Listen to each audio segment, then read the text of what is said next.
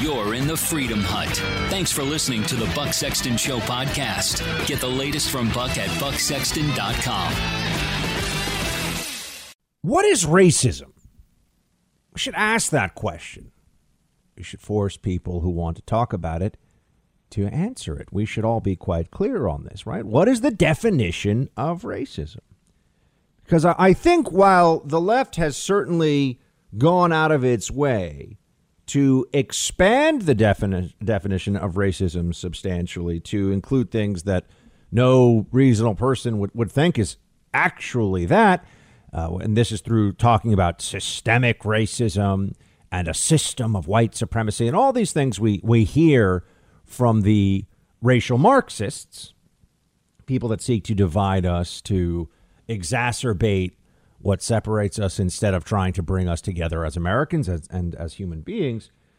But we should at least all be able to agree on the most baseline understanding of what racism is in America. If we're going to have to talk about it all the time, and it's never enough, you'll notice, we always have to have a conversation about race the moment the left says we should, because we haven't done nearly enough and it's not moving in the right direction. And, what was it? The former attorney general under the Obama administration, Eric Holder, said we're cowards when it comes to conversations about race. So you better talk about it when the left says it's time, and you better nod your head, bend the knee, and agree, or else they're going to come after you.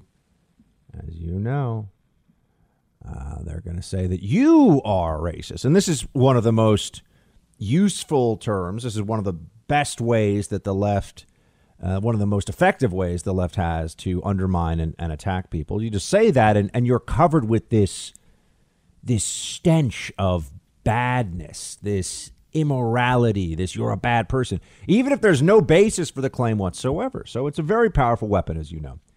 But isn't it fair to say that racism is when you judge somebody by the color of their skin, or when you treat somebody differently because of the color of their skin, when you take away from someone, when you harm someone for their immutable, superficial characteristics, which is what race comes down to? Doesn't matter, doesn't change who a person is, and yet the left insists that it does matter a lot. You just have to make it matter in the ways that they say.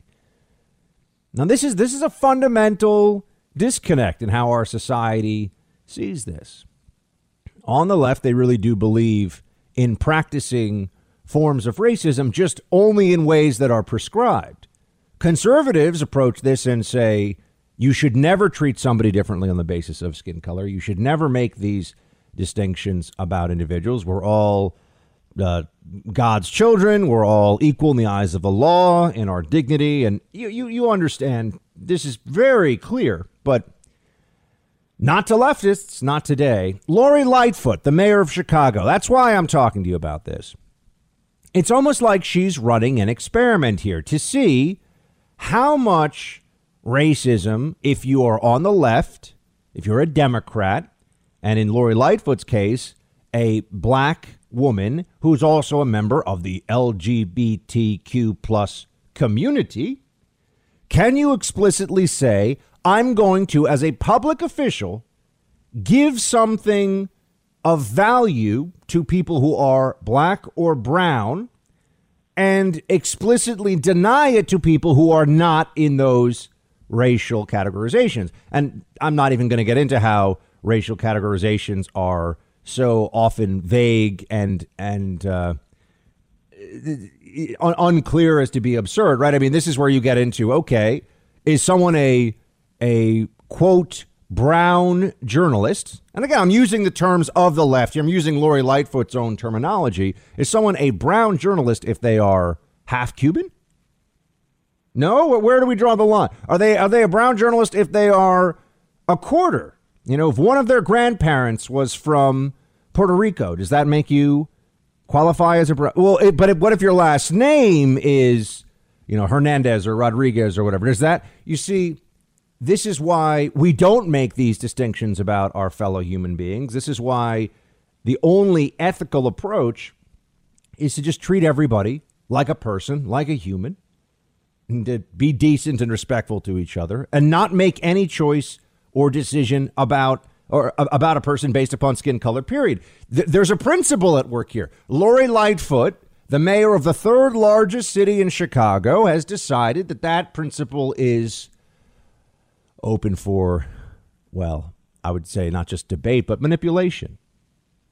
And she has said that she will only grant interviews to black or brown journalists. Only in-person interviews for black or brown journalists. Now, anyone on the left who thinks that this is okay should then have to explain, would it be also okay if Joe Biden said that he will only grant interviews to black or brown journalists in person? How do you think the press corps would react to that, the National Press Corps? Why wouldn't that be okay? Clearly would get attention. People be a problem. Oh, so is it because there's a different standard because Lightfoot is a black female member of the LGBTQ plus community? So then the principle does not apply anymore about treating people equally and not discriminating on the basis of race? Now, this is an important case study in the leftist mind. This really matters. You can see that there's a problem here, and you can see that under any normal circumstances in America today, this would be considered way beyond the pale. And yet here we are. This came to be a national news story this week. Oh, I'm going to get into why in a minute. Don't think I'm not aware that this is entirely a calculated decision by Lori Lightfoot, who is an incompetent, who is awful at her job.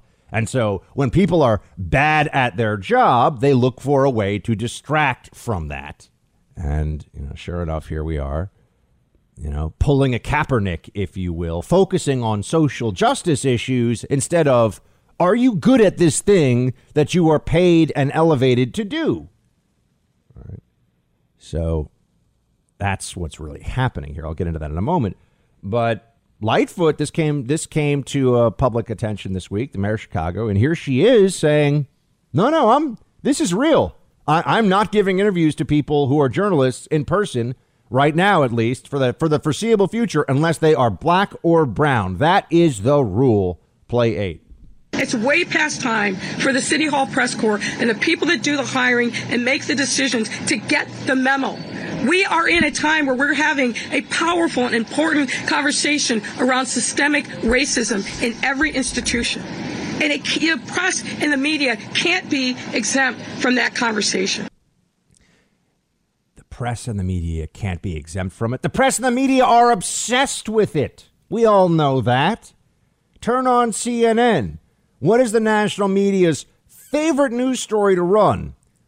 White cop involved in lethal force incident with young black man. That is the press will run that story all day long, all across the country. And they'll always insinuate, looks like it might be racism. And then when, in a vast majority of the cases that have come to national prominence recently, we end up seeing, the cops begged the guy to show his hands, tried to use a taser, weren't able to subdue him. He went for a cop's gun. It's all on video, whatever the case may be. But the clear justified use of force, the media just moves on to the next one. Move on. They just move on to the next house to burn it down. They don't care. It doesn't matter to them that it was unjust, that it was wrong, because this is about creating a perception in the public. This is instilling a narrative in people's minds that is useful to people who have a certain philosophy of American life, and that also enhances their power. That's all this is really about.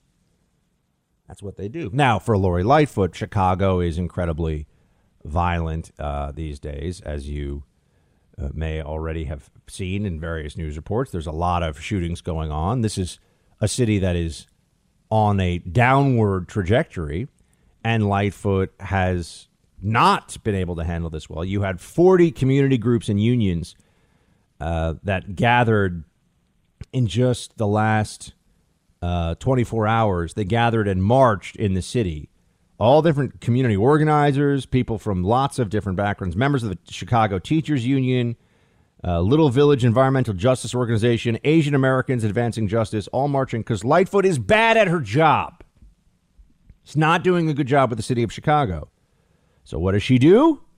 She tries to play a race card here, but to do so in a way where she's just straight up telling everybody, I'm going to engage in what I think is good racism, and that will make this a better city, a fairer place, a fairer country. And this is why you cannot trust our national media to be honest about these things. You have to fight against this complete repudiation of basic principle. That's where the left has gone at this point. Can we agree with them on what constitutes racism? Can you sit down now with a social justice Democrat leftist and say, all right, first principles here. Let's get down to basics. Can we just agree that a person's race does not determine anything about them and they should not be treated differently in any way under the law or just in our interactions as people because of their race? Can we just agree on that we are all equal, we're all the same? The left will look you in the eye now and say, no, we think we've found a better way. You're going to be proud of me. I went outside. I'm vaccinated, as you know. Went outside, walked around without a mask, and didn't feel as guilty as I normally do. Isn't that good? You're getting there, Gail. You're getting there. Baby steps, making progress. And a friend of mine said, Gail, you just need to relax. You and all the other people who are vaccinated, you are in a great position. You need to start living your lives. What is the confusion about the mask? Why are you worried about it? The bottom line is you don't have to wear a mask inside. You don't have to wear a mask outside if you're vaccinated. And the people that aren't vaccinated should still be wearing their mask. Is it as simple as that? It doesn't seem so. It really is, Gail. I mean, I think the confusion that people had is that when the CDC made the announcement that people who are vaccinated can really feel safe because of the extraordinary degree of effectiveness of the vaccines, whether you're outdoors or indoors, somehow that got interpreted as saying, well, masks, forget masks. We don't need to wear masks, which is not the case because the recommendations for people who are not vaccinated have not changed. They really remain the same, particularly the issue of wearing masks when indoors. Masks are of minimal effectiveness at best, and this has become a religious and political belief for the people that are so devoted to them. It's good to be able to say that now, after thinking it, feeling it, suggesting it for a long time. But now that we're getting out of the mask craze phase, we're not done yet. But I think it's time for us to all just take a moment to say they did not work the way we were told they worked. Now, they're going to play games with this, and they'll say, oh, but, you know, look at the mask. If it saves just one life, it's worth it. That's OK. Well, that's not the same thing as it's effective. Right. A vaccine that works 90% of the time to protect you from a vaccination is or rather that is 90% effective or 95% effective. That deserves the E word. Something that makes it 2% less likely that you'll get COVID or that provides you, 1% protection. That's a waste of time. And when you look at mask mandates by the actual numbers, they did not work. Why is this so impossible for so many people to understand? You're not actually being hit by droplets. The droplets coming out of the mouth, the droplets. No, as we understand, the virus travels in the air freely at submicroscopic level. And when you're in a room with somebody and you're breathing in the air that they're breathing out all the time, and that virus, those virus particles, calling them particles makes it sound like they're a lot bigger than they are, but they are in the air moving around. The air that you're taking into your mask, above your mask, below your mask, is obviously more than enough for you to have exposure to it. So, you sit here and you say, why don't people understand? This does not, if I sent you into a room, for example, and we had mustard gas released in there, and you put a cloth mask over your face, you're still going to be coughing a lot. It's still getting into your lungs. You're still breathing that stuff in. But they still cling. They cling to the mask. They cling to it. They aren't willing to just deal with the reality that they're not as smart as they think they are, and they're very complacent and willing to comply. I thought it was interesting that Gayle King here is just saying that she feels guilty when she's vaccinated, but she feels guilty when she's outside the mask. Guilty. This has taken on a religious significance for people, and I think a lot of them have gotten very used to, and they're very pleased with themselves for their mask wearing. Look at me. I get to do something. It's like the people that care so much about climate change. They're not going to change their lives or their habits, but they love telling you how important it is to combat climate change. Love telling you that. Very important to them to have you hear that, but not going to do anything about it. This isn't over. Buck, why are you talking about this? Buck, why are you still on this fight? And you know that this is a point of particular sensitivity for me because I had to live with this in New York. And it wasn't just that it was annoying and stupid, and I could see that people weren't thinking for themselves and weren't being reasonable or rational about the whole mask mania at all, which is all of that is true, and that's very annoying. But I also see that my fellow Americans, and this is the part that I find really disquieting, my fellow Americans, millions and millions of them, can be brainwashed with utter stupidity and turn on their fellow Americans because people who are supposed experts tell them to. And when those experts look like morons, when those experts are wrong, when they say things that are contradictory, that don't make sense, those who are susceptible to the brainwashing just keep going along with it. Our high priest Fauci never makes a mistake. Fauci gets it right every time. He knows what he's doing. Why won't you listen to Saint Fauci? Well, because he's a mediocrity and a bit of an idiot. That's why. What was the upside of all of this?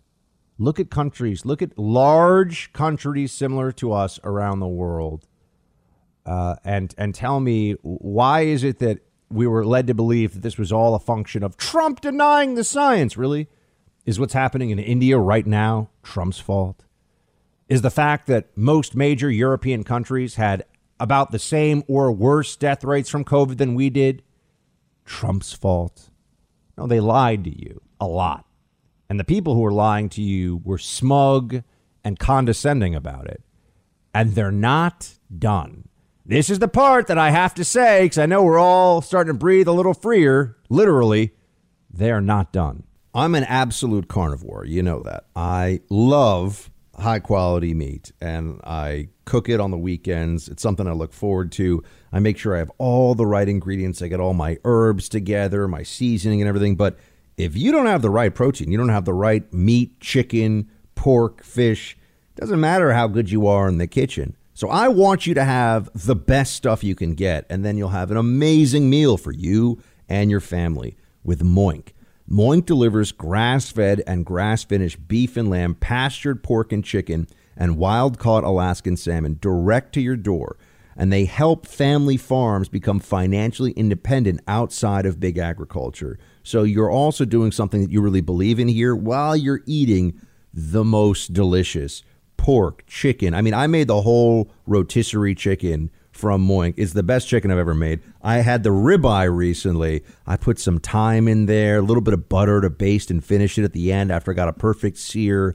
This was the most perfectly marbled meat I've ever had. You will love Moink, and it gets delivered right to your door. It's so convenient. You just take it right out, put it in the freezer, and then when you want it, you're going to have top quality beef, chicken, pork.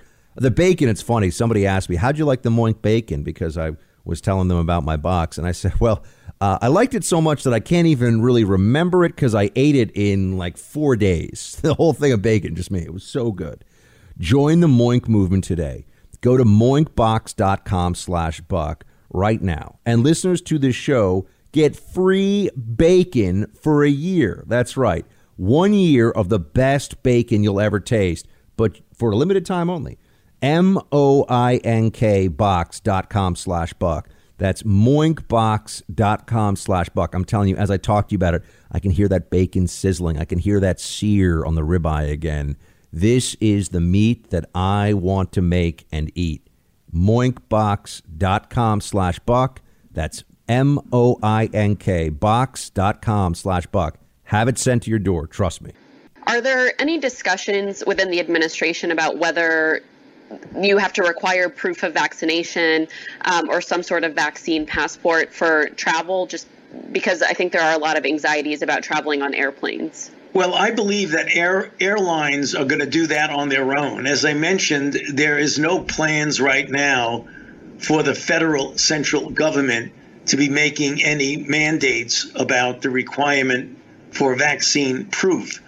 But there's no doubt in my mind or in many of my public health colleagues that we're already starting to see steps in that direction, where independent entities will likely be requiring proof of vaccination before you can either get on a plane or step into a university campus. You may be done with Fauci, my friends, but the Fauci is not done with you.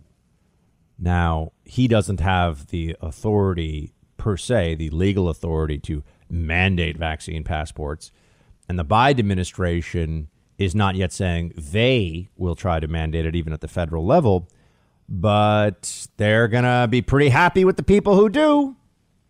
You're going to be wearing masks on planes for the rest of this year and perhaps for years to come because of the idiots who sit around saying, Fauci's really smart. Fauci really got it all right. He knew everything we needed to do. I'm so glad I Lysoled my groceries because Fauci said so.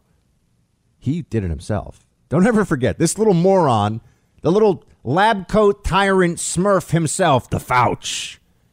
He was a wash your hands every 5 minutes and Lysol your groceries guy back in the day. What a pure, just an absurdity this guy is. But vaccine passports, you think they're not coming because the Biden administration isn't demanding them. Oh, they're going to happen in some places. And what everyone has to remember is that even if you and I'm asked too, Buck, why are you pro-vaccine? Why are you saying you're getting the vaccine? And I just tell you because I'm trying to maneuver around the crazy blue state Fauci worshiping insanity, and I know what they're going to do here. They're going to leave it to the right now. They're trying to cajole. They're trying to convince the private sector behind the scenes, hey, probably be good if you guys got some proof of vaccination stuff going. They want to see it rolled out in some places, and then the government will swoop in and say, you know what? This is good. We back this. Let's do more of this in some other places, too. Incrementalism, folks. It's what the left does. It's what they know. This is their plan. Fauci's saying, oh, it'll just happen in the private sector. You'll notice he never says, I have concerns about privacy. I have concerns about the precedent. No, Fauci doesn't give a crap about your privacy, your rights. Obviously, the little tyrant was gleeful. He was out there on the cover of magazines and trying to throw a pitch from the pitcher's mound to home plate and getting it to go about 3 feet in the wrong direction. He loved it. He was having a great time. You think he wants all that to end? The guy was like our unelected healthcare emperor for a while. And yet, there's been no real repudiation of him. People haven't woken up. Get woke about Fauci. This guy's a little health policy fascist. It's been awful. So when he says, yeah, I think there may be, private sector, there may be planes that require you, airlines require you to, it's probably going to happen. And remember the talk of booster shots? This is one area where, and I know we all just want to be done with this, but you'll notice there's very little in the way of answers. I'm immune, right? I'm immune, but I'm not somebody who has gotten the shot yet because my immunity lasts for at least another month. And I've seen studies that suggest it'll last for many months beyond that. And who knows? I mean, it could be permanent against at least the strain of COVID that I had. So why should I get the shot? How long will the immunity from the shot last? If natural immunity only gives you antibodies and protection for a few months. How long is the shot supposed to work for? They don't know. They do not know. But they just want everyone to get it. Get it. Get the shot. Shut up. Get the shot. That's the messaging campaign. Shut up and get it. Don't ask any questions about it. You say, okay, well, I understand. As I've told you all along, seniors who are at high risk, I think get the shot. I mean, I my own family members who are senior citizens, they've gotten the shot. I encourage them all to get the shot. Every senior listening to this, I think it is of my opinion that it is in your interest to get one of the vaccination shots. If you're 25, 30, 35 years old and you've already had COVID, you're still supposed to get this? Really? When are the boosters going to come out? This is what I'm trying to set you up for, because I don't want us to lower our guard against this tyranny and then all of a sudden go, wait a second. Hey, I thought we were done. I thought we were all friends. I thought we were in the trust tree, in the nest. You know, we're done with the COVID, right? Why are they booster shots? I don't want a booster. Yeah. That could very well come back. That's what I want to avoid. I at least don't want that to be some kind of a surprise, right? That's important because they'll get us. They'll get us, you know. They'll sneak up on us somehow. So then there's Pelosi letting you know that while there are plenty of places on Capitol Hill where you don't have to wear a mask if you're vaccinated, there are plenty of places where there are people intermingling without masks. Not on the House floor. You got to put that mask on the House floor because Nancy said so. Play 10. I mean, we could come to a place where we say, if you don't want to wear a mask and you don't want to, if you're not vaccinated, don't even come to the floor. We have facilities up above in the gallery where people can come to vote. We don't want to deter anybody's ability to exercise their constitutional duties. Not allowed on the floor. Yeah, you can vote from somewhere else. Yeah, this is what Pelosi's saying. You think these little tyrants are sick and tired of the power they have? They're addicted to it. They love it.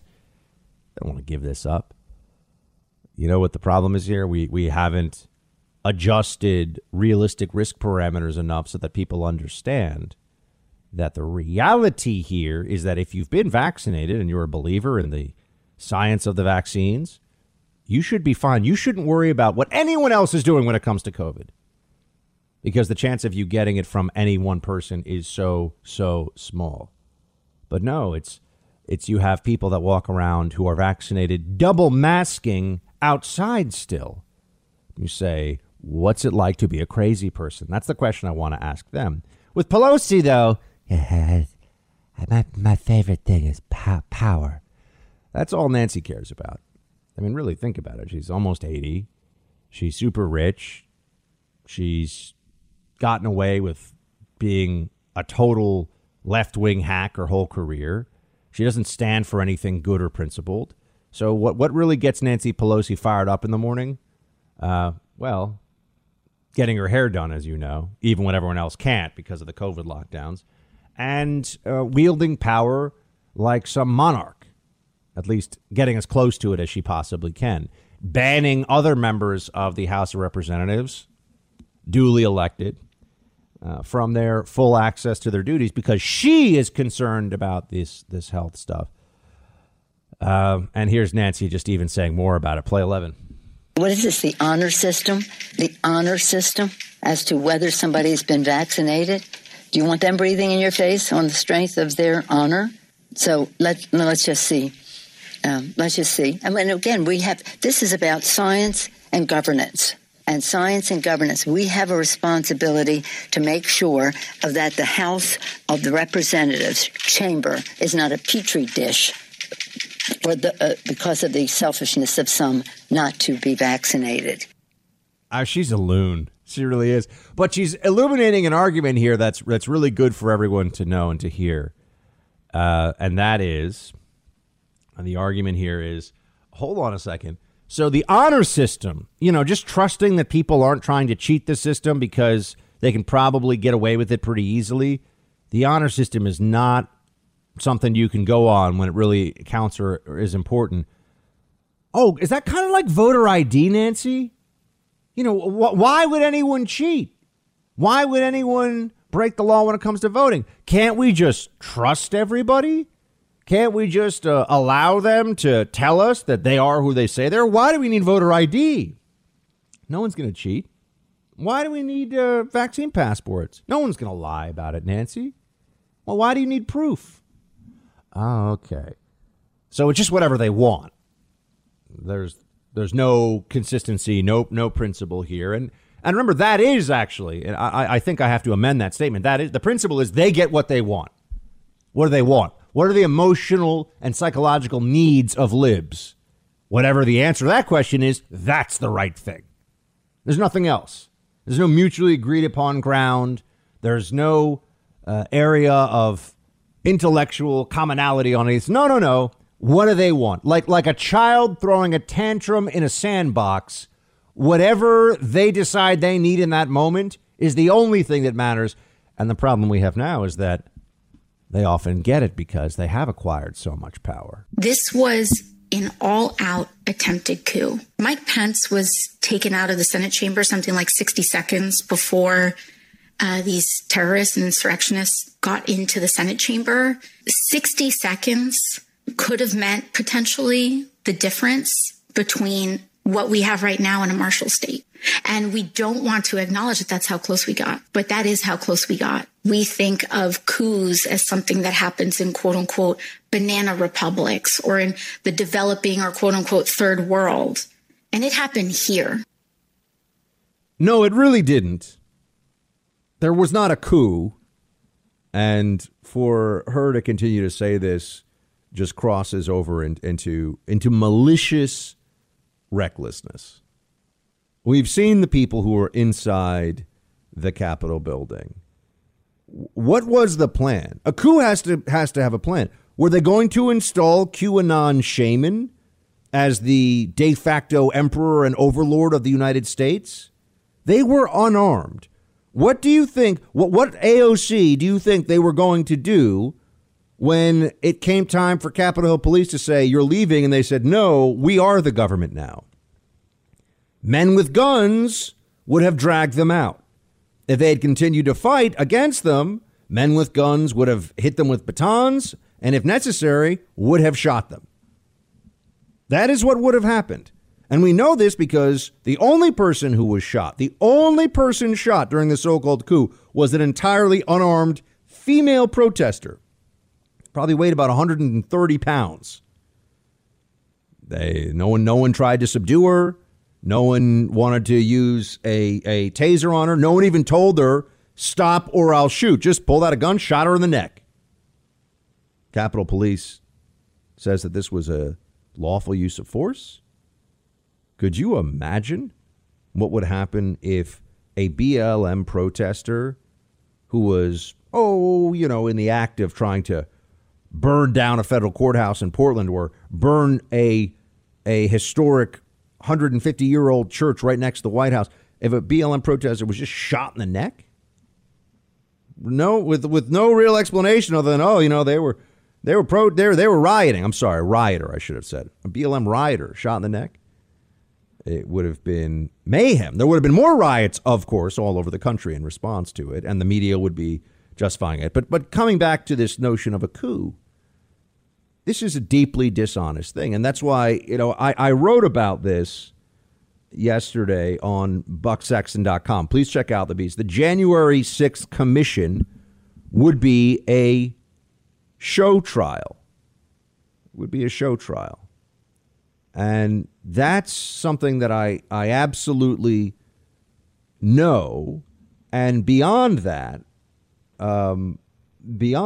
it's just so dishonest to see what's going on here, because they're using words to describe this that no honest person could look at this and say, you know what? Yeah, it's true. This was an effort to overthrow the United States government. What was QAnon shaman and the others? The fanny pack wearing, tourist looking MAGA rioters? Were they going to take on the National Guard? What was really the plan here? But the overheated rhetoric. Oh, Trump tried to steal the election in 2016 with Russia because someone who was Russian said they had information on Hillary. I mean, that's quite a creative leap, isn't it? Trump worked with the Kremlin. But you see, they take a tiny, just like all the great lies of history, just like all the most vile propagandists, they take just the smallest grain of truth and then inflate it to be a boulder. And then they say, see, this is what's going on here. Or you can listen to me, or you can listen to Joe Scarborough, who I will tell you, I now judge the intelligence of people that still watch Joe Scarborough. People that watch Joe Scarborough on TV, I think less of their intelligence. And I don't say that about many people. Like, you can watch Maddow and be a smart leftist and you're just getting propaganda, but at least you're getting, Maddow is very bright. She's wrong on everything, but she is smart. Dishonest, but smart. Joe Scarborough is just a thuggish buffoon, and yet here he is, play one. This is not about Joe Biden. This stopped being about Joe Biden a long time ago. This is about you. This is about you playing in to what every one of our enemies wants you to play into. That American democracy is not worth being trusted. That American democracy is no different than Russia. If you believe that, I will say to you what many of you said in the 1960s. America, love it or leave it. If you don't have respect in American democracy anymore, if you don't respect Madisonian checks and balances, if your guy doesn't win, if that's the new rules of engagement for this great republic, then just leave our country. Because you're unworthy of it. And there are millions of immigrants who will come here and raise their right hand and buy into the creed and believe that we are exceptional, that believe American democracy is the greatest government on the face of the earth. And they will do it proudly. They will salute the flag proudly. And most importantly, they will fight. What a moron. He really is. Remember how Mitch McConnell said there's no doubt, none, that President Trump inspired and encouraged this insurrection? There is no good reason, none, for a member of Congress to oppose a bipartisan commission to investigate an attack on the Congress, attack on American democracy. If it makes your party look bad because your party's implicated in what happened, that's too bad. And if you can't put country over party, as John McCain liked to say, in a situation like this, what that means is there are a lot of people walking around the Congress who like to project the image of patriotic Boy Scouts who are defining themselves as anti-American by opposing this inquiry. Journalist, quote unquote, Harwood here of CNN. He's a journalist. There's no good reason to oppose the January 6th commission. That's funny because I can think of like a lot of good reasons to oppose it. And I want to pose some of those to my friend Ryan Gerdusky, who is with us now. He's a political consultant and author of They're Not Listening, How the Elites Created a National Populist Revolution. Mr. Ryan, how are you, sir? Good. Thanks for having me. So I saw 35 votes from the Republican side here going for a January 6th commission. I just are they dumb, or is it just because they think this will help those Republicans think it'll help them get reelected? I feel like the Democrats never have this problem of the people on their side acting like they want their party to lose. Yeah, no, it's not because of reelection. I mean, there are a handful of those people. Well, first of all, remember that all the seats are going to change. So people like John Katko, who represents a Democrat, who's a Republican in a Democrat district in upstate New York, he will most likely not see his House seat even be there anymore. Adam Kinzinger will probably lose his House seat. So, no, it's not for a matter of re-election. And then for the most of the 35, I would say probably 32 of the 35 represent overwhelmingly Republican districts. So, I mean, some people like Young Kim have a lot more to lose, who represents a swing district that Biden won by 10 points in Southern California, and she voted against it, than somebody like, Congressman Rice, who represents a Republican plus 20 district in South Carolina. No, this is a matter of the fact that they think that this is the brave thing to do. They think that it's brave to sit there and go along with the media narrative. And it's idiotic. It's completely idiotic. And this is a complete sham and a complete hoax. And I spoke to a reporter yesterday, a Hill reporter, who told me that it's probably has close to no chance of going anywhere in the Senate. Right. That's the next phase. Now, the House obviously already got this through and got some, as I mentioned, 35 Republicans to go with it. But who are the people that are in the mix, so to speak, in the Senate as of right now, who could go one way or the other, Ryan, but look like they may realize that this will just turn into the worst members of Congress giving long, annoying speeches about the attack on our democracy, which, as I like to point out to people, what does that even mean? Right. Notice that if it were an attack that involved, cops that were actually killed, which they said, which ended up not being true, you would use specifics if you could. But instead, what they do is they use this very amorphous concept of attacking our system itself. Well, it's the coalition of the usual suspects. It's Langford from Oklahoma, Sass from Nebraska, Romney from Utah, Murkowski from Alaska. It's the same group that is the squish that votes against everything the Republicans want to do. And then, I mean, even Susan Collins said she's not interested.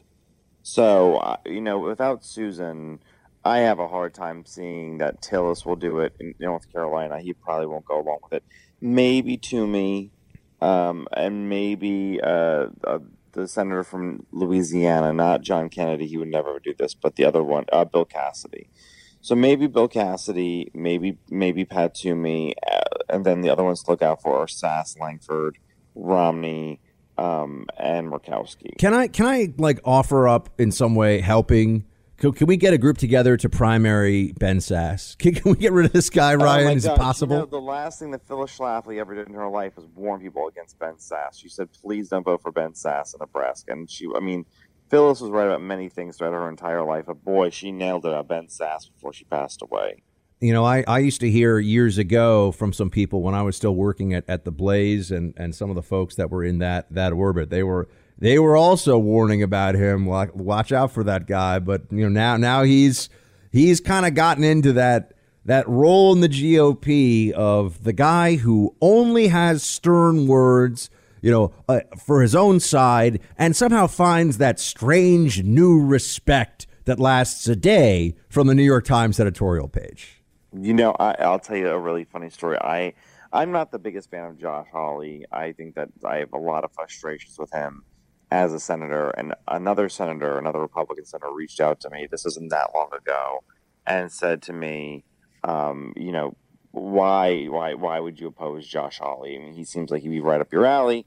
And we're having a whole conversation about it. And I was like, there's sometimes I feel like he might be a fraud. And the senator said to me, the Republican senator goes, he's not a fraud, but man, Ben Sass is. I like that. that definitely nails it. It's true.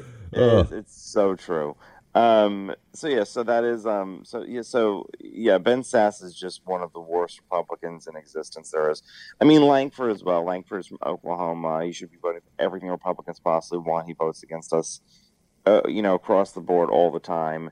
Romney is Romney, but the good thing about Romney is he's a man of a particular age, and he's probably not going to be there for much longer. Murkowski has kind of been safe in Alaska because they changed the election law, but Sass and Langford, of all people, need to go. Ryan Grodowski with us now. He's the author of They're Not Listening, How the Elites Created a National Populist Revolution. He's a political consultant.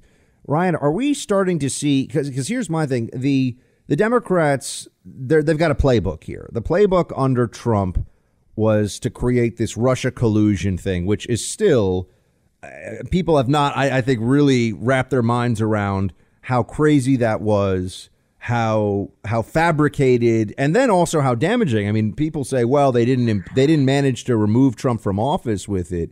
And I say, yeah, but they used this to put the administration under siege. I mean, I remember talking to young White House staffers who were worried about their legal bills and possible legal jeopardy from being, ground up in the Mueller machine at some point. So it was very effective for Democrats, even though it was all a lie and there's been no accountability for it.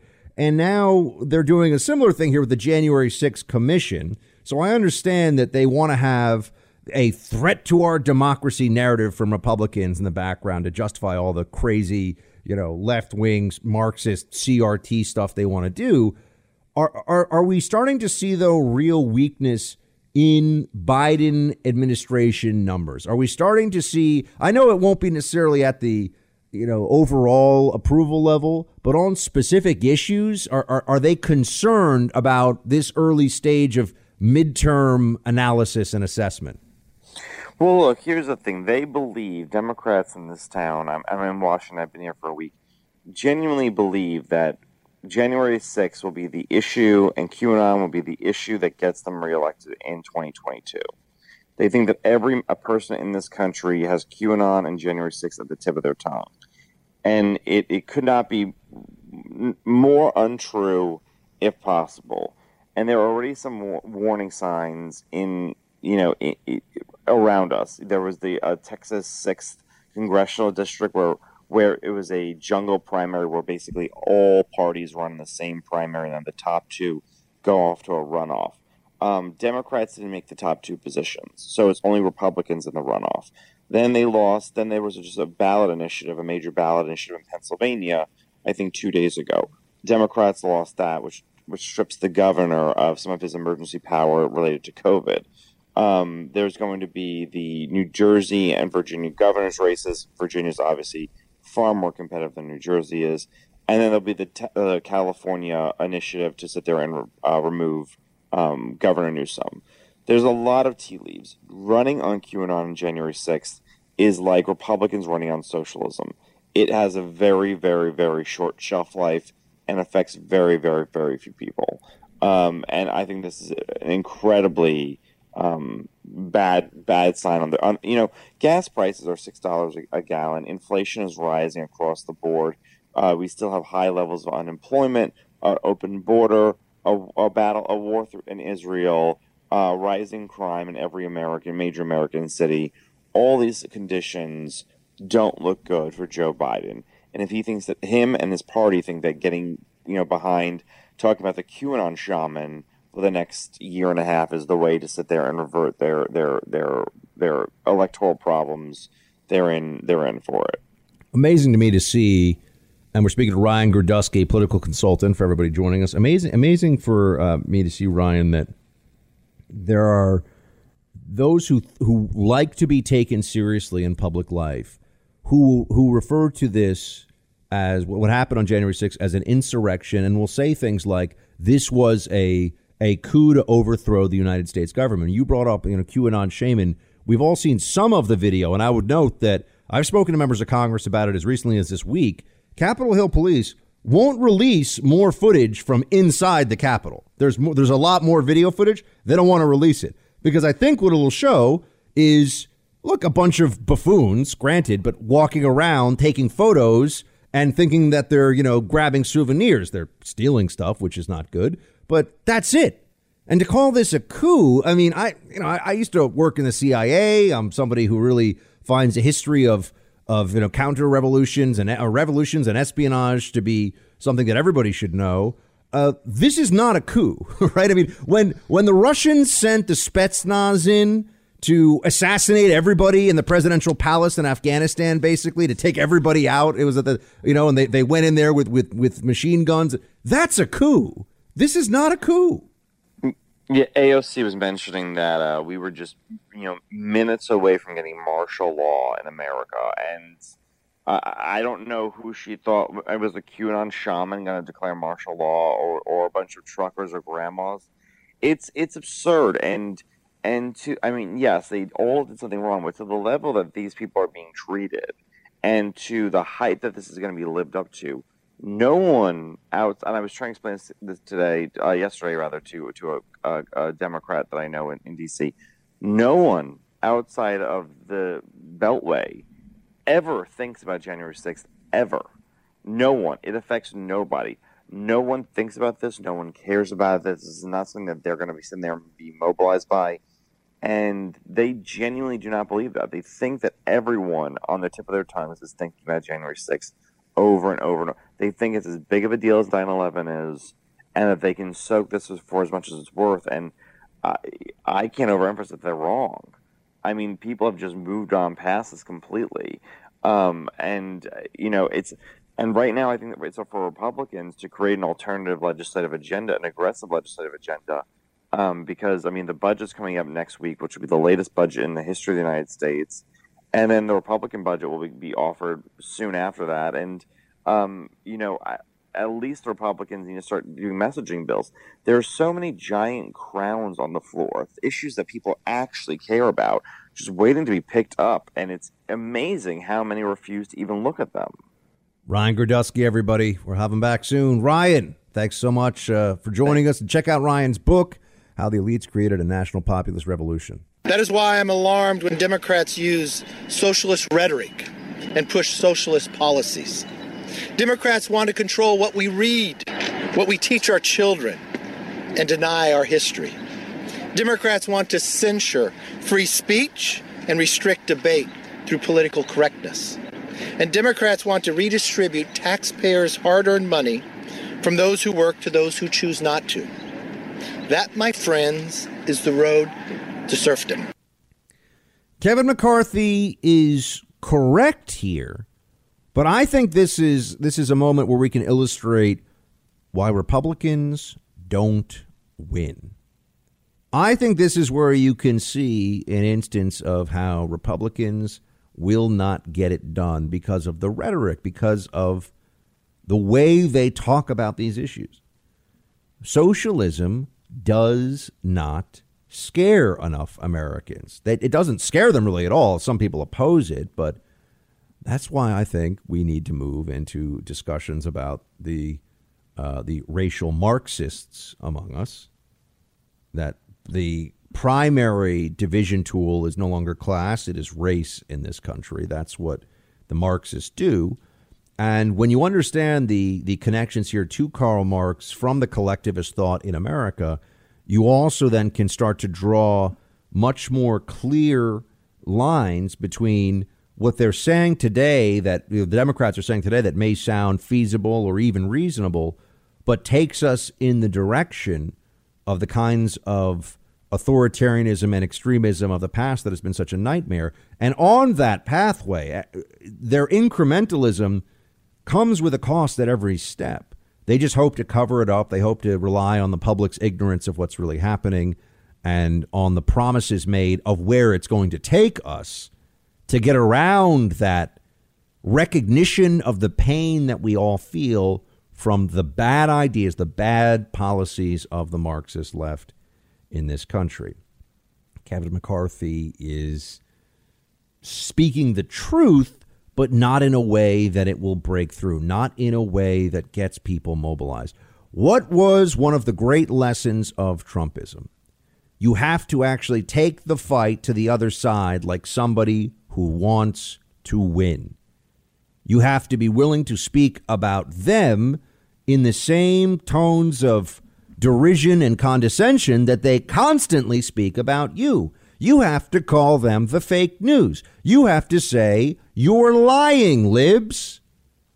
If we take this gentle approach all the time, if we take this, why can't we just hand out more copies of Milton Friedman and Friedrich Hayek and then everybody will agree with us, we will lose. That's great for the think tank set, but it doesn't actually help us win the battle for America. Mark Meadows weighs in here on critical race theory, place 6. Well, listen, we continue to see that the racial divide, this racism narrative from the Democrat left is all that they have to offer. They are looking to divide. You know, I believe it was Martin Luther King that said, you know, when he was talking about his children, that he was hopeful that they wouldn't be judged on the color of their skin, but their content of their character. And yet this critical race theory throws that upside down and says the only thing that you should be focused on is the color of skin. It's not who we are. It's truly trying to remake the civil rights movement into something that it was never intended to be. And quite frankly, it's dividing us, not bringing us together. Sorry. I don't know. I really wish for, you know what, I always said this, I can't really do a Trump impersonation because my heart's not in it, you know. Where's the Fouch? Oh, my heart's in it. That's for sure. But what Mark Meadows is saying here about critical race theory is all true, and we have to defeat the narrative of racial Marxism in this country, or else the left will continue to be ascendant and they will change the culture, and with it our politics, and with it our country. Do you think you have free expression online? Now, I know you know the answer is no, but we need to keep raising this question. Why is that? Well, big tech is completely controlled by the progressive Marxist left, as you've already seen. They will try to throw an election for Democrats. They'll do whatever they want to do. They'll shut down a former president from being able to use the internet to communicate. And they have no problem with it. They're also tracking everything you do. You know that?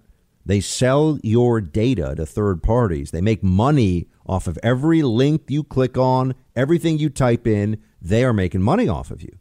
So do you want to fight back and create some privacy for yourself in the process? You need a virtual private network. And the best VPN you can get is ExpressVPN, the most trusted, the most widely used by people like you and me who want privacy and security online.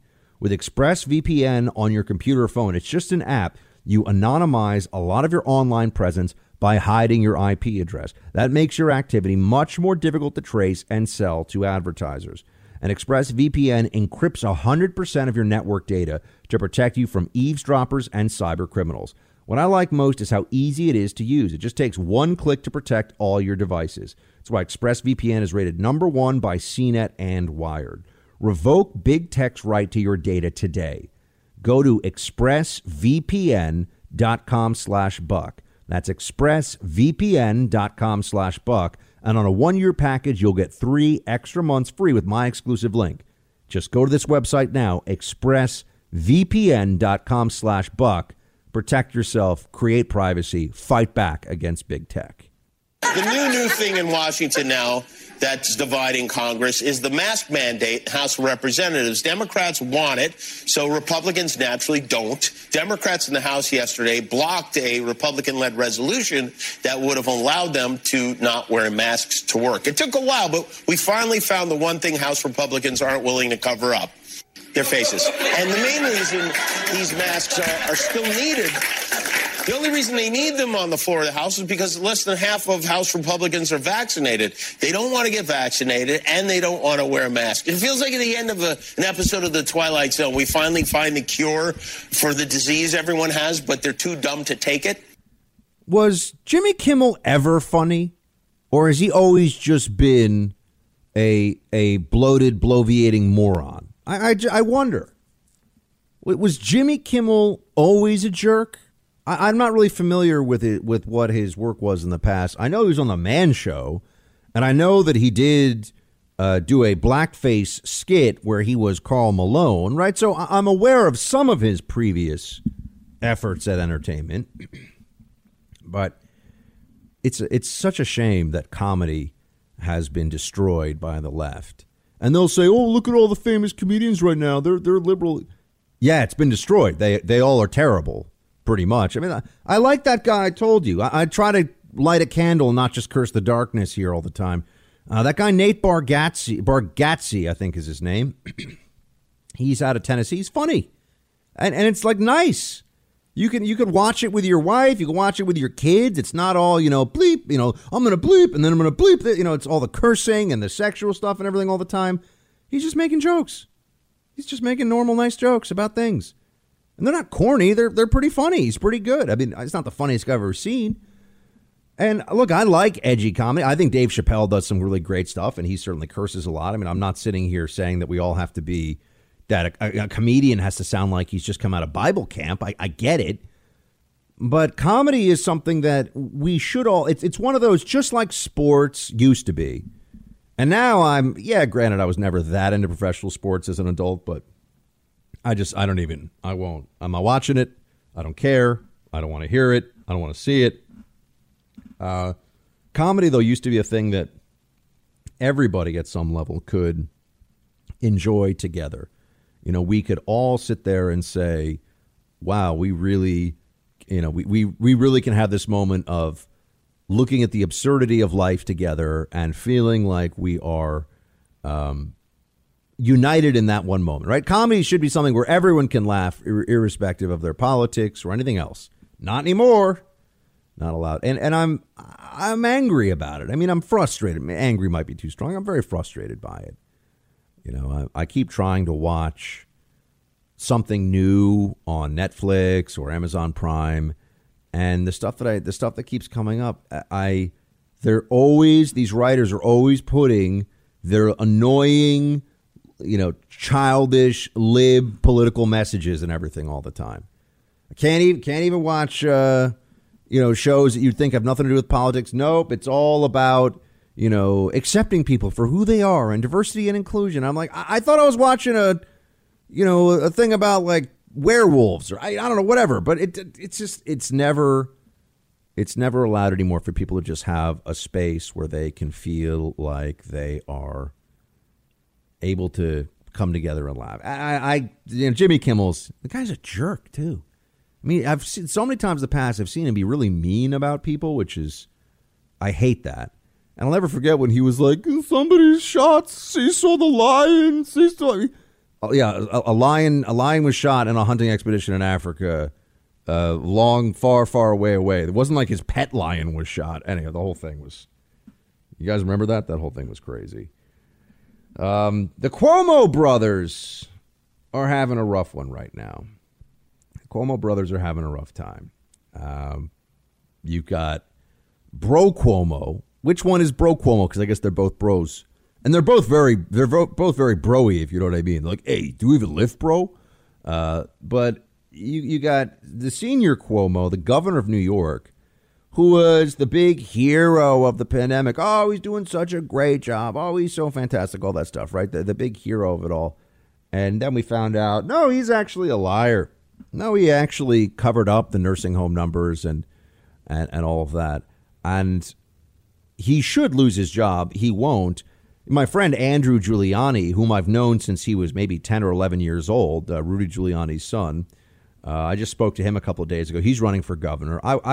It would be great if he could win, but I'm in New York. The Democrat political machine here is almost unstoppable at the state level. It's going to be very challenging.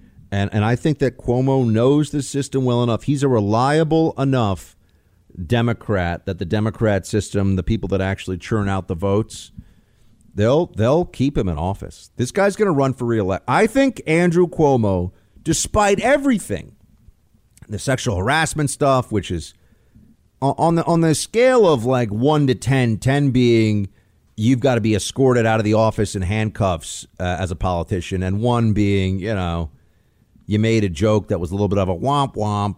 The nursing home stuff was for me like an 8 or a 9.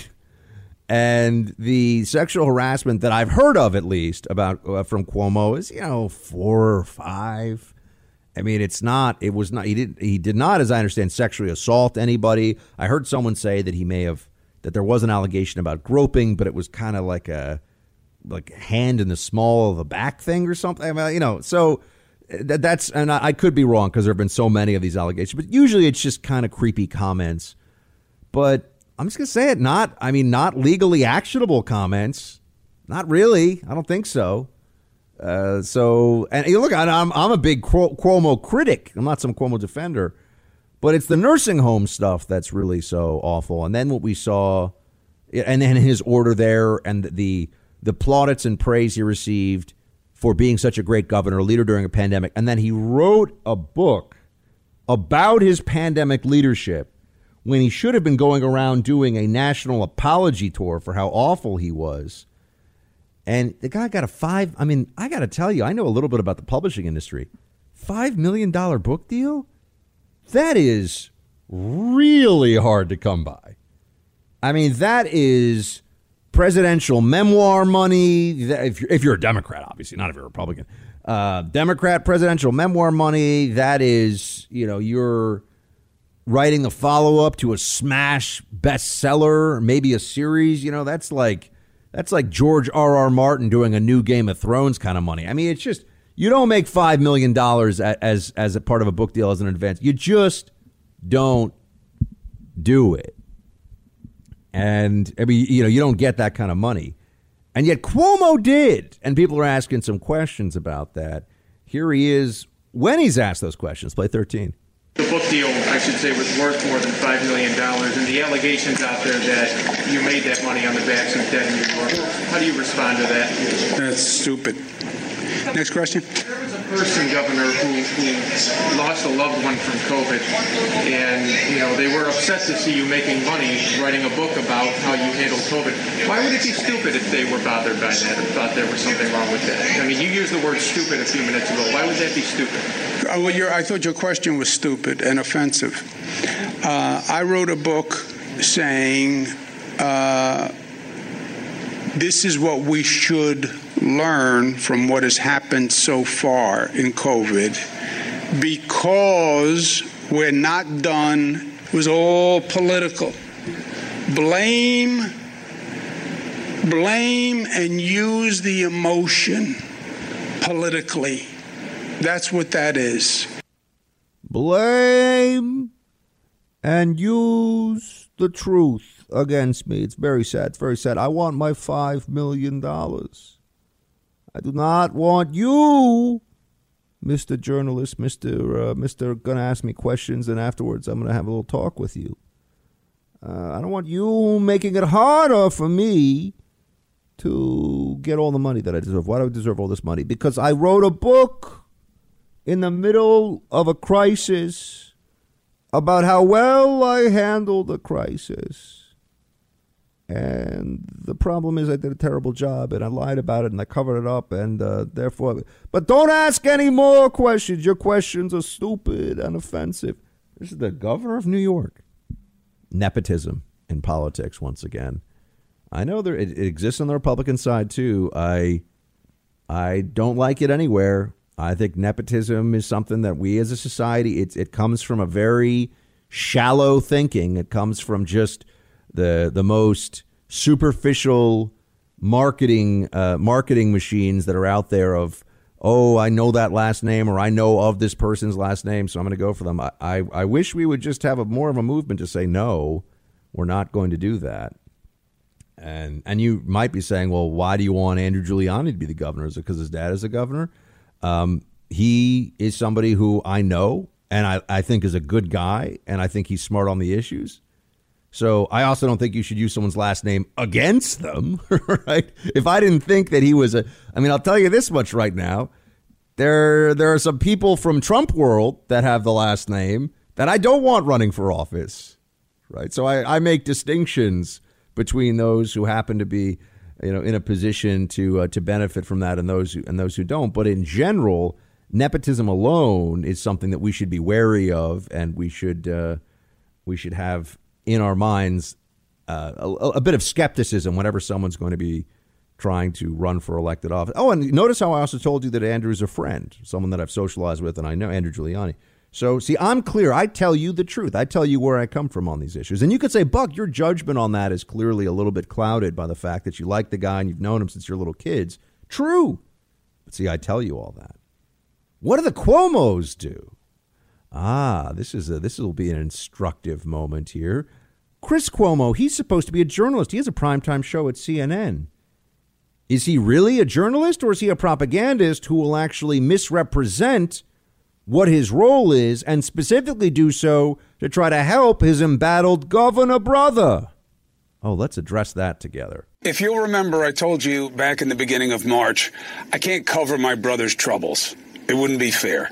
And you got it then, and I appreciate you understanding. Now, today, there are stories out there about me offering my brother advice. Of course I do. This is no revelation. I have said it publicly, and I certainly have never hidden it. I can be objective about just about any topic, but not about my family. Those of you who watch this show get it. Like you, I bet, my family means everything to me, and I am fiercely loyal to them. I'm family first, job second. But being a journalist and a brother to a politician is unique and a unique challenge, and I have a unique responsibility to balance those roles. It's not always easy, and people can say and write what they want, but I want you to know the truth. How I helped my brother also matters. When my brother's situation became turbulent, being looped into calls with other friends of his and advisors that did include some of his staff, I understand why that was a problem for CNN. It will not happen again. He's not a journalist. So let's start with that. So that's a lie. He's not a journalist. He's a propagandist. He picks sides and fights for those sides, whether it's the Democrat Party, which he does, or his brother, the governor of New York, which he obviously also has admitted now to doing.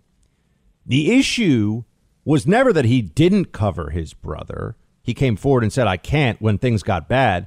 The initial problem was that he would not refrain from covering his brother as the governor of New York. And remember, CNN is based here. They say Atlanta. That's not true. It's really based in New York City. That's where Jeff Zucker is. That's where the real power is. CNN is here in New York City. He's doing a primetime show in New York. A lot of their audience is in New York. And he was having his brother on during a pandemic, no less, for the Bro Cuomo comedy hour. The whole thing was so tone deaf and so disrespectful and gross. But then when things turned and his brother, all of a sudden, the governor of New York, was in trouble. Oh, I can't cover him. Not only could he not cover him, he was part of calls with politicians' assistants. He was part of the call with the comms team for Cuomo, Governor Cuomo. It's a little complicated. So there's Chris and Andrew, right? I'll start using those names. Andrew Cuomo, the governor's team, is talking to Chris Cuomo, the so-called journalist, about how to spin this stuff and keep his brother in power. This just illustrates the kind of relationship that CNN has with all prominent Democrat politicians, just so you understand. They're always on their team. They're always working for them. It's just a question of degree. It's how much. And here it was so explicit. It's so clear that even CNN, which is laughable as a journalistic enterprise, it's not journalism. It's Democrat propaganda. If you want Democrat propaganda, go watch CNN, right? You know, if you want to be in a room full of Jets fans cheering for the New York Jets, you know, go to a bar that has Jets flags outside that says, you know, we are all about the Jets here. God bless, go for it. But be honest about it. And that's what CNN can't do. And that's what the Cuomo brothers can't do. You know, these are two people who have gone from the heights of glory during the pandemic to the absolute outhouse, and they deserve it. They both deserve it. There was such a lack of humility, honesty, and transparency in all of this. But you see this ultra cozy relationship. When you start to piece together who in the Biden White House is married to a prominent journalist at, you know, ABC, or who at the top of the Biden administration is brothers with, or, you know, the sister of somebody who is in charge of news coverage at CNN. You start looking at all these connections, you realize, oh, there really is a swamp. There really is an elite. There is an apparatus of the Democrat-controlled Democrat Party and the media that's all tied in together. And it's obvious when you actually look for it. You see it. It's right in front of you. And then they'll just gaslight you and say, oh, no, there's nothing there. Don't worry about it. No, I'm sorry. What you have here with the bros Cuomo, it's really not that unusual. She's back, folks. Ann Coulter, 13-time New York Times bestselling author. Go to anncoulter.com for her latest column. This time around, it's only in Florida. Crazed woman stalks governor. Ann, great to have you back. Good to be here, Buck Sexton. So tell us the tale of Ms. Rebecca Jones, who, you know, we had Charles Cook on earlier in the week to give his version of this one, but you've dug a bit deeper into not only is her basic story about Ron DeSantis cooking the books a lie, there's a whole lot more people might want to know about this hero of the left. Yes, crazy people have become kind of a specialty of mine. Not because I particularly want to make fun of crazy people, but they end up being elevated into Joan of Arcs by our media as long as they attack a Republican. I mean, I ran through a list of them in my column. Bill Burkett behind the CBS National Guard story, the one that brought down Dan Rather. He showed up at USA Today offices, you will forget this, it was 2004, literally foaming at the mouth and collapsing. And he was the one, I believe, who produced all the Word documents that he claimed were from, I don't know, the 70s or something. There was Jamie Lee Jones, big congressional hearings, Al Franken leading the way, claimed she had been gang raped by Halliburton employees in Iraq. And, ooh, boy, not very much digging into that case produced a complete nutcase who had made the whole thing up. It came down to a he said, she said, consensual date rape claim, which she lost. And then most recently, everyone will remember Michael Avenatti. He was going to be the Democrats' presidential candidate. CNN's favorite guest for about 3 or 4 months. I mean, the number one appearing guest on CNN. Yes, and I'm more of an MSNBC devotee. He was pretty regularly there. Even my pal Bill Maher had him on. Oh my gosh, he was going to bring down Trump with Stormy Daniels and Kavanaugh with Julie Swetnick, who was my favorite of the Kavanaugh accusers. Avenatti ended up being blamed for Kavanaugh getting through because he produced this woman who was so barking at the moon crazy. In any event, the latest one is this woman who's been accusing Republican star. People are looking at him for 2024.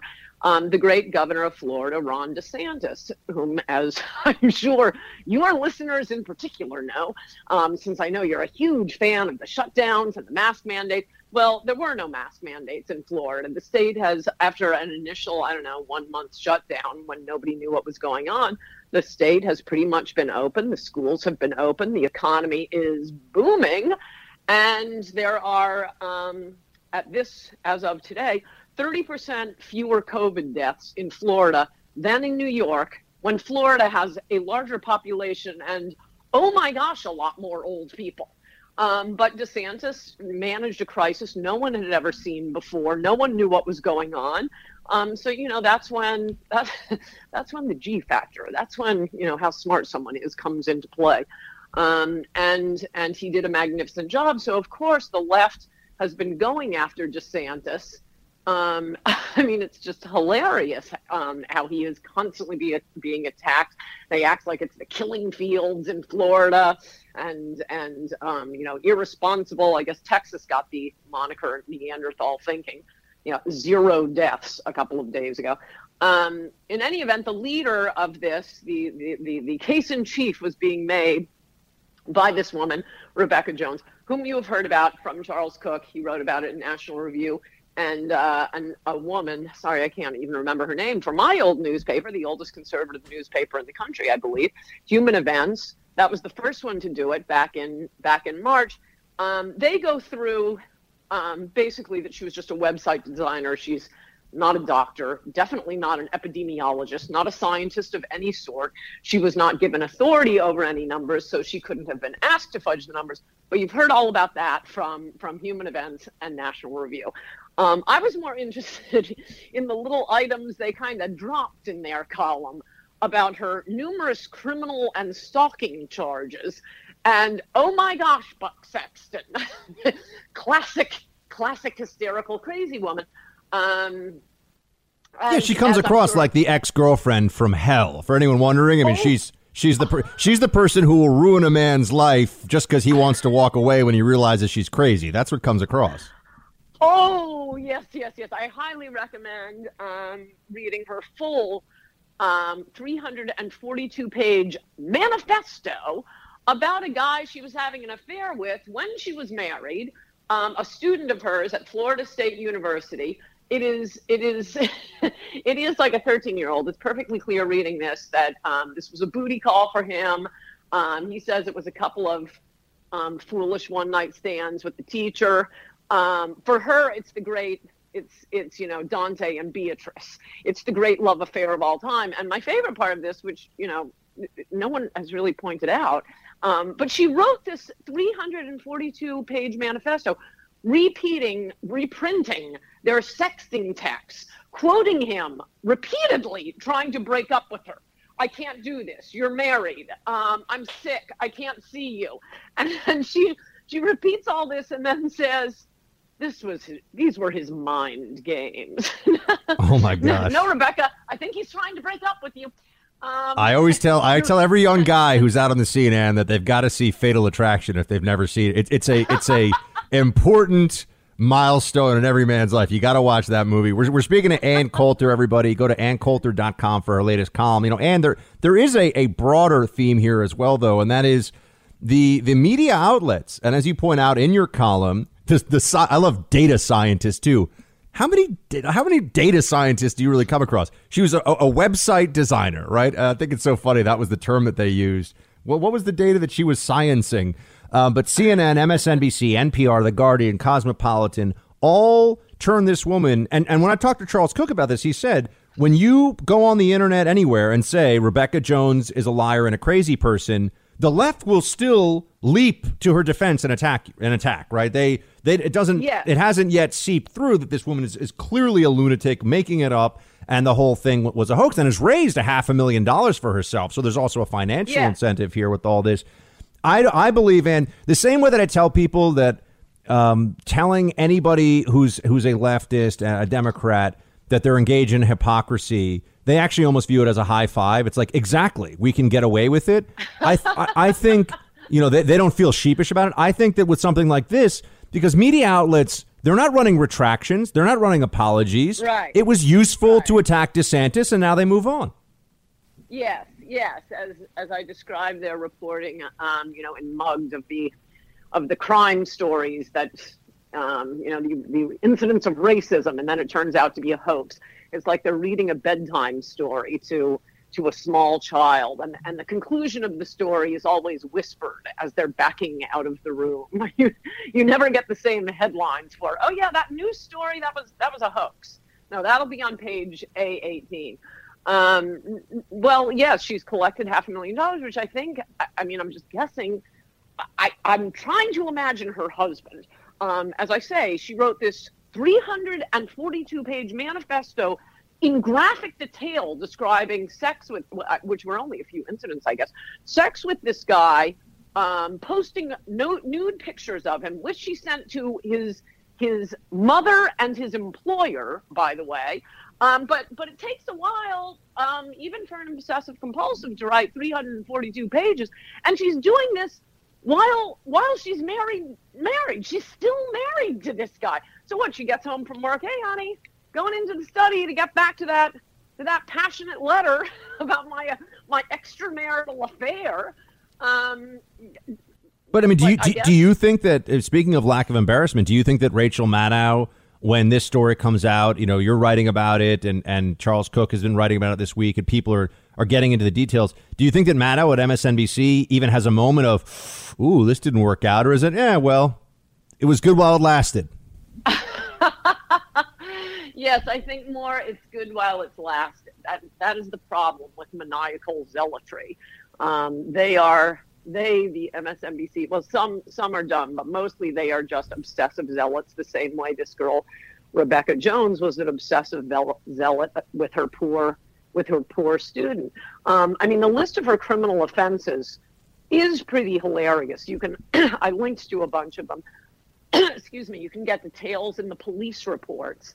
But I really think her manifesto, which is, again, her version of the story, And I tried to capture some of it in my column. There's like 20 pages of him trying to break up with her printing the text back and forth, him making excuses. I mean, the poor kid's only 21 years old, I must say. He probably thought the teacher wasn't that crazy. You think the teacher's at a university, she can't be that nuts. Of course, as you get older, you realize lots of university teachers are nuts, just in different ways. Right. That's right. So he could have been a little more insistent and direct, though he'd be direct and then back off. And then, she will add her edits. Gosh, what was I to think? Then one day, after him repeatedly trying to break up with her, she was banned from the campus and he had a restraining order against her. And yet she still shows up on campus, stalks him at one of his classes. They get in a shouting match. Again, this is her account of what happened. And she decides that night, I think I'll drive to his house. Now, this is why while she is married, her husband is home with an illegitimate kid she had in college. She's stalking this student to his dorm room or off-campus location, whatever it is. She shows up. He comes out. They fight outside. He storms off, comes back out. He gets in his car. She hops in the passenger seat. He gets out, goes back inside. The roommates come out and tell her, please leave. And her manifesto then says, as she's sitting in the car, which she's refusing to leave, was I supposed to leave? Was this the end of the conversation? Oh my gosh. It sounds like one of these unintentionally super eerie, like after school special shows they or like one of those like Oxygen movies that they'll put on about like the woman who's obsessed with some man or something. They play the cheesy music and terrifying stuff. Well, actually, that's a really good point, because the made for TV or TV for women, Oxygen TV for women. No, those are always the guys doing the stalking. And I was thinking periodically, oh my gosh, if the genders were reversed here.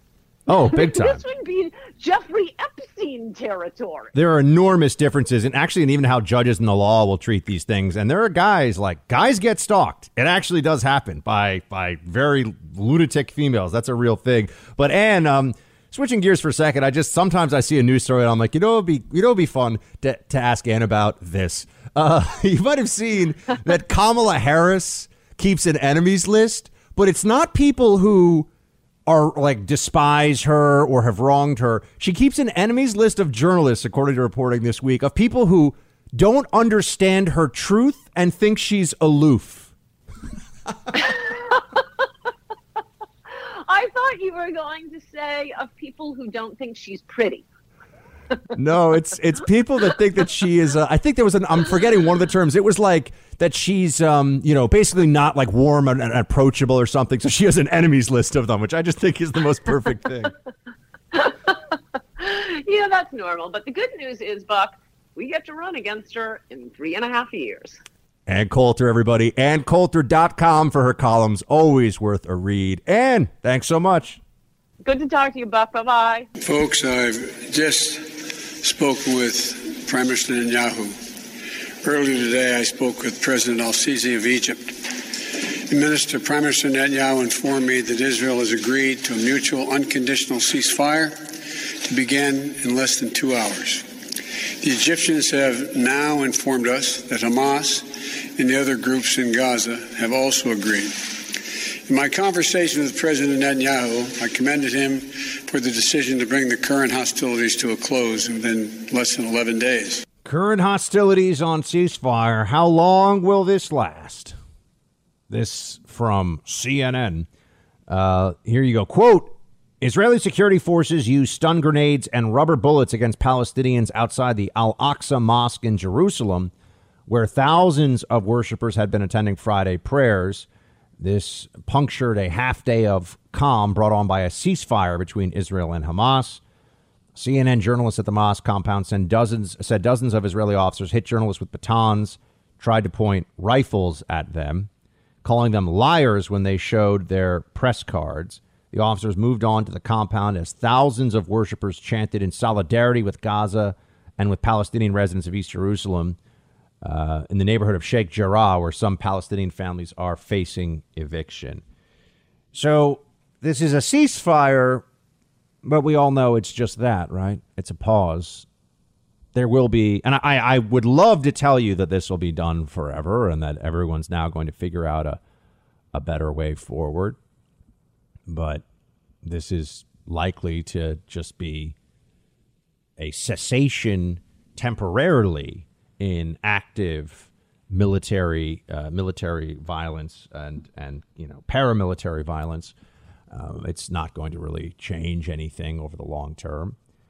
Hamas and Israel don't want the same things. This is where you get into why is this conflict so intractable? Why does this continue to be such a challenge to figure out? It's because when you're sitting down with somebody and you ultimately want the same things, maybe you have a different way of getting there. Maybe there have to be some concessions made by each side.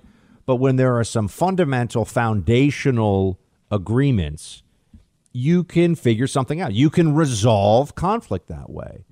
But when there's really no way of getting around a fundamental disagreement, you're stuck. And this conflict will continue to be stuck in this way because Hamas does not accept that Israel is a state that will and should endure, does not accept that the Israeli people should be able to live in peace and go about their lives without the constant threat of another spasm of violence from Hamas. That's where we are. That's what's actually happening. So I'm happy that there's a ceasefire. I don't want any violence happening. I don't want anyone to be harmed or hurt. I'm just here to tell you that it's very obvious to everybody what this means. There will be a period here where things calm down. Hopefully it'll last quite a while. And then there will be more rockets. I tried to remember recently what the smartest person I knew in the government, when I worked in the government, on Israeli-Palestinian issues said, and it was and this is from the American perspective, every administration will try to make peace. Every administration will fail. The Palestinians will make it worse. The settlers will build. That was what he told me. And that's a very... it's a pretty cynical view of it, or at least a depressing view of it. If you look at the last 20, 30 years, it has been true. I think it is likely to continue to be true. This Biden administration certainly doesn't have the skills, doesn't have the diplomatic vision or capability to bring about a major change in how this conflict's trajectory is going. And if anything, what this has exposed is there's a lot of anti-Semitism and anti-Zionism on the left in America today, tied in with the critical race theorists and the racial Marxists. There's a lot of it. And I'm talking about members of Congress, people in the media. They despise Israel and they can't hide it. And we've seen that now and have to be aware of it going forward. This is something that will grow, unfortunately, in time, I think.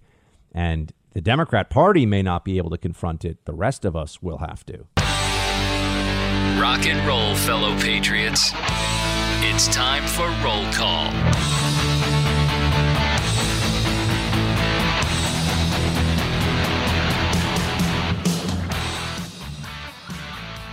Producer Mark, Friday roll call. It's always a little bittersweet because I don't get to hang out with you and the team for a couple of days, but I am going down to Florida for the weekend, so there's that. Yeah, what are you complaining about exactly? Yeah, it'll be nice. Yeah. I think it's going to be really warm.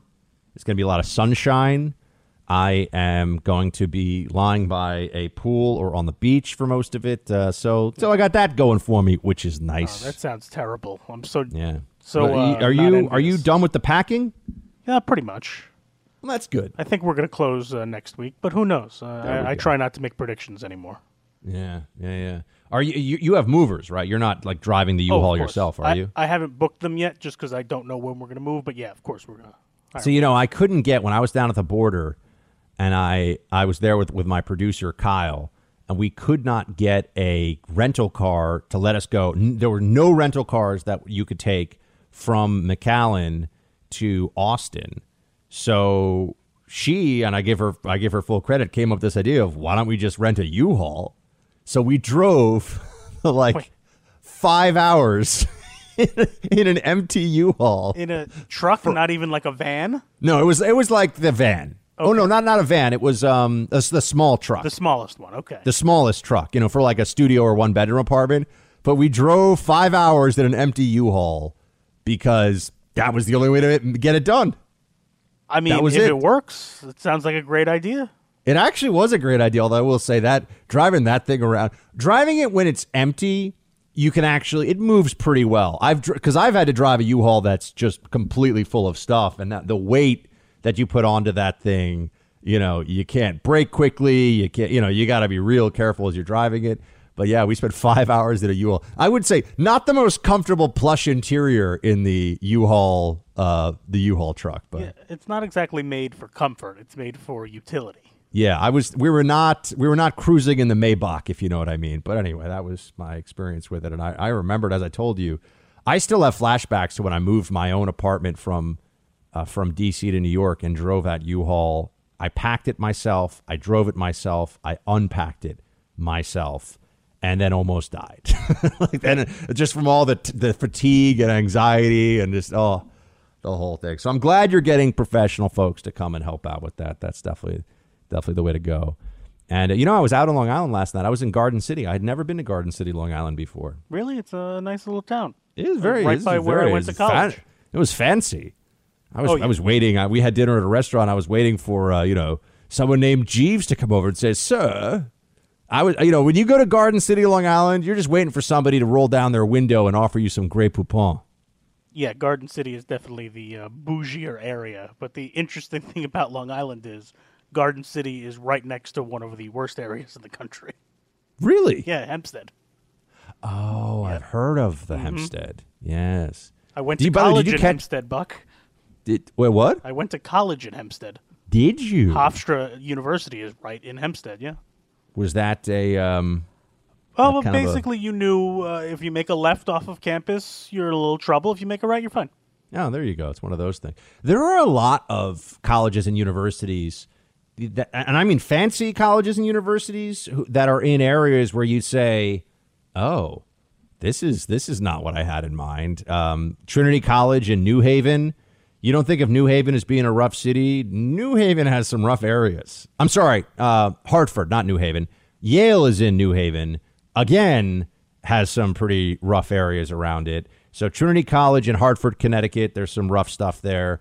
In that part, West Hartford's really nice. There's nice parts of Hartford, but it's in kind of the University of Pennsylvania Ivy League school is in West Philadelphia, and there's some areas of Philly that get a little. So there's a lot of schools that are like that. I even think people have told me that USC in L.A. is in a slightly high crime area. Yeah, there's a bunch of that. So that was I will say that for Amherst, that our crime log was people drinking beer, being loud at night. This is, and I mean from the local police department. Oh yeah, we would. There's obviously a text alert system nowadays. I would get a lot of texts when I was in college. Yeah, we would see in the campus newspaper like rogue squirrel terrorizes sorority, by making noise. They had to call the police to chase away the squirrel. Yeah, stuff like that. It was very safe overall. So I was not in a major city. That sounds like a better college experience. So mine was fine. I didn't dorm or anything, though, because I was local. So I guess I didn't really get the true college experience. Yeah, I think that stuff's overrated, honestly. All right, let's go with some of our roll call. Oh, wait, Mark, before I get to any fun things this weekend? You watching anything? You cooking anything? I can't cook anything, Buck. All my pots and pans are in boxes. Oh, that's right. Yeah, it's horrible. Yeah. Well, you can order in, though. Yeah, I'll order in something. I don't know. What do you suggest? What kind of cuisine should I order? I feel like when your stuff is all in boxes and you're about to move, you order in. I feel like Chinese is the go-to there. You order in Chinese. That's certainly an option. Or maybe sushi. My wife loves sushi. Yeah. Yeah, the thing about sushi is you just got to make sure you're ordering from a place you trust. You can't just go with whatever comes up on the Uber Eats or the Seamless. I'm always very careful about looking at all the Yelp reviews and whatnot to make sure the sushi is, not going to make me sick. There we go. All right. We have, let's get to it here, Mike in roll call. You and producer Mark may use y'all anytime, y'all. It's the libs we don't want using, y'all. And I've always called soft drinks Coke, even though I drink Dr. Pepper. I'm from Texas, so I think it's more of a Southern term in general. Also, my papa called soft drinks soda water. I enjoy your show, and I agree with your show and your podcast, and I agree that it is the best. Well, Mike, clearly you have excellent taste in everything, so I just have to agree with everything that you're saying. And I will even perhaps start to call all soda Coke, even though I don't even know, Mark, as I say this, I don't even know what Dr. Pepper tastes like. It's been so long that I can't even think what Dr. Pepper tastes like. I think it tastes like cherry Coke, but that's not what it tastes like. I vaguely know, but I've never. Every time I've tasted it, I haven't liked it, so I've never drank it a lot. Yeah. So yeah. I just feel like I could do a whole sketch too. Where it's like Dr. Fauci's like, do not listen to Dr. Pepper about the masks. Dr. Pepper is not looking at the data. You know, we could do a whole thing. What does Dr. Pepper sound like? Oh gosh, I don't know. I'd have to think about that a lot. I got to come up with where is Dr. Pepper from originally? Like, I mean, the actual soda or Coke, as it may be. I don't even know where it started out, but I gotta learn some of these things. Remember Tab, or are you too young for Tab? I've heard of it, and by the way, Dr. Pepper is from Waco, Texas. Made by a pharmacist in the 1880s, Charles Alderton. Wow. Was Charles a doctor? I feel like we got to ask, right? He was a pharmacist. Oh, okay. That's where a lot of the sodas came from originally, because they would sell. The pharmacies would have like a seltzer, whatever they call it, tap. Yeah. Back in the old days. Yeah, it turns out just mixing a bunch of sugar and caffeine in something works. And tastes good. People go, "Oh, sugar and caffeine, sign me up." So that's a real thing. All right.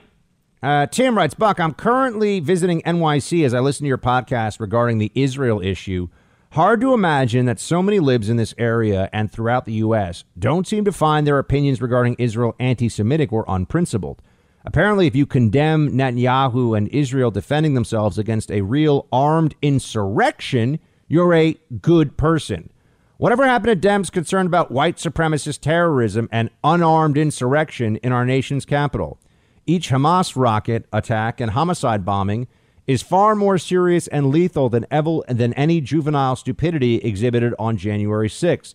We conservatives should condemn Hamas's actions in Gaza using the same arguments that the hypocritical Marxists have been advancing regarding the January 6th Commission.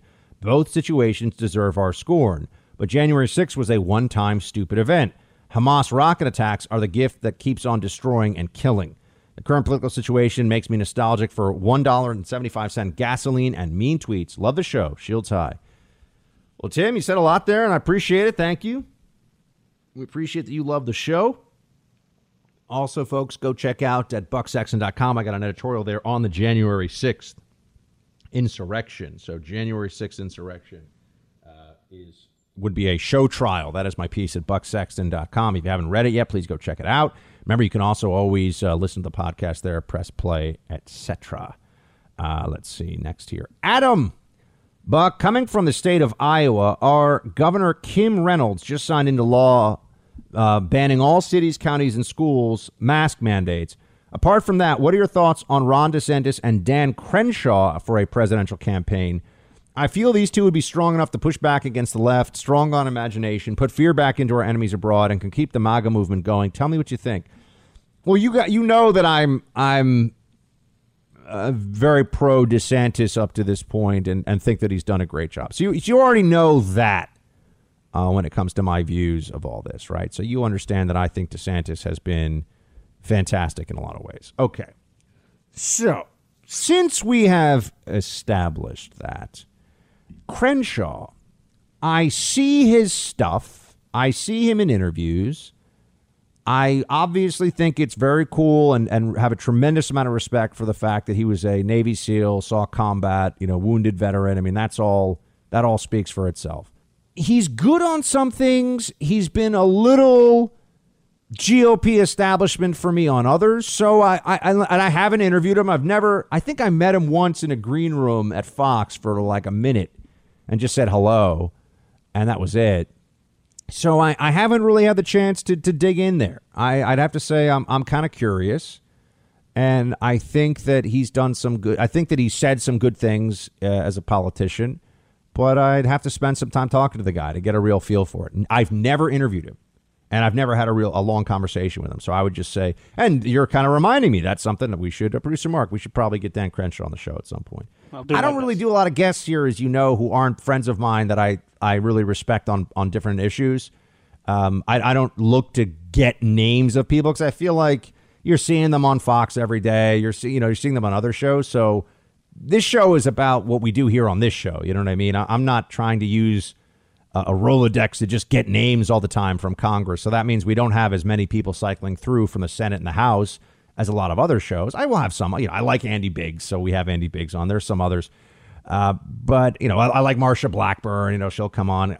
I just love her accent is the best.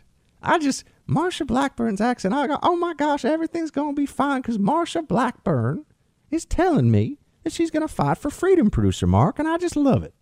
You sound like a nice version of your Warren impression. No, come on. Come on. Yeah, like a non-degrading version of your Warren impression. Well, yeah, no, I like Marsha Blackburn. Exactly, that's what I'm saying. Yeah. But she's got that southern, she's kind of got like a, oh, Buck, I'm going to hold them. But in terms of tone, I think you're on to something that there's a little similarity there. But I don't mean there to be. I don't want Marsha to get upset at me. Coming back with more roll call in just a sec. All right, more roll call before we all get off to do our weekend stuff. We got Chuck, not to be confused with Buck. Buck and Mark, Coke is common in the South as a reference for all colas, not just Georgia. I believe Mark is correct. It started in Atlanta, home of Coca-Cola. Lesson number 2 will be about sweet tea. Yankees cannot make or pronounce sweet tea. Is there a way to pronounce it that's not what I just said, Mark? I have no idea. I'm sure there is. Sweet tea? Maybe. But doesn't that sound like I'm saying, "Hey, sweetie"? I don't understand. I don't get that one. I do like sweet tea, but I don't get how I you say don't it. get it either. I don't know. Interesting. Fair enough.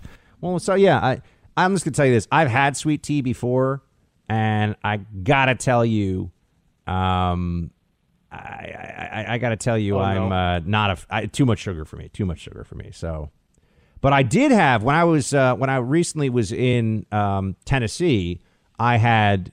Because their barbecue sauce, producer Mark, did have a little bit of soy sauce in it at the place I went. And so I had their vinegar-based sauce, which was excellent. I take back my trash talk about vinegar-based barbecue sauces. The vinegar-based barbecue sauce was actually quite excellent. You had to have the not Tennessee barbecue sauce because it had gluten in it, I'm guessing? Yes. Okay. All right. Yeah. Well, I'm glad. No. So the North, like the barbecue sauce that's like thick and brown and sweet and, gloopy and the whole thing. I couldn't have it because it had soy sauce. Oh, that sounds like torture. Yeah. No, it looked amazing. It looked amazing. The Snow Princess was like, Well, I'm glad you at least found something that you could eat that was just as good. Well, the vinegar-based sauce was quite good. So that's the thing. I cannot make fun of vinegar-based sauces anymore because it turns out vinegar-based sauce for barbecue is actually quite yummy. Okay. Chuck. Buck and Mark, Coke is... Oh, no, we already did that one. Mike, hey, Buck and Bruce and Mark, couldn't remember your email address, so I'll send this here, hoping it reaches you guys. Love the show. Keep up the great work. Just wanted to share a funny story. I'm from Rhode Island on a bordering community with Massachusetts. I'm fully vaccinated, and our governor, Dan McKee, a Democrat, lifted the mask mandate, but literally next door, Charlie Baker, a Republican, I might add, has not. Weird, I know. Anyhow... I was in a grocery store doing my shopping maskless because I'm following the science. And next to me, a lady is not only masked, but double masked. We both paused and looked at each other with this look of, what are they doing? Nothing was said, but the message of what the hell are you doing was implied on both sides based on her eyes and my knowing I have a terrible poker face.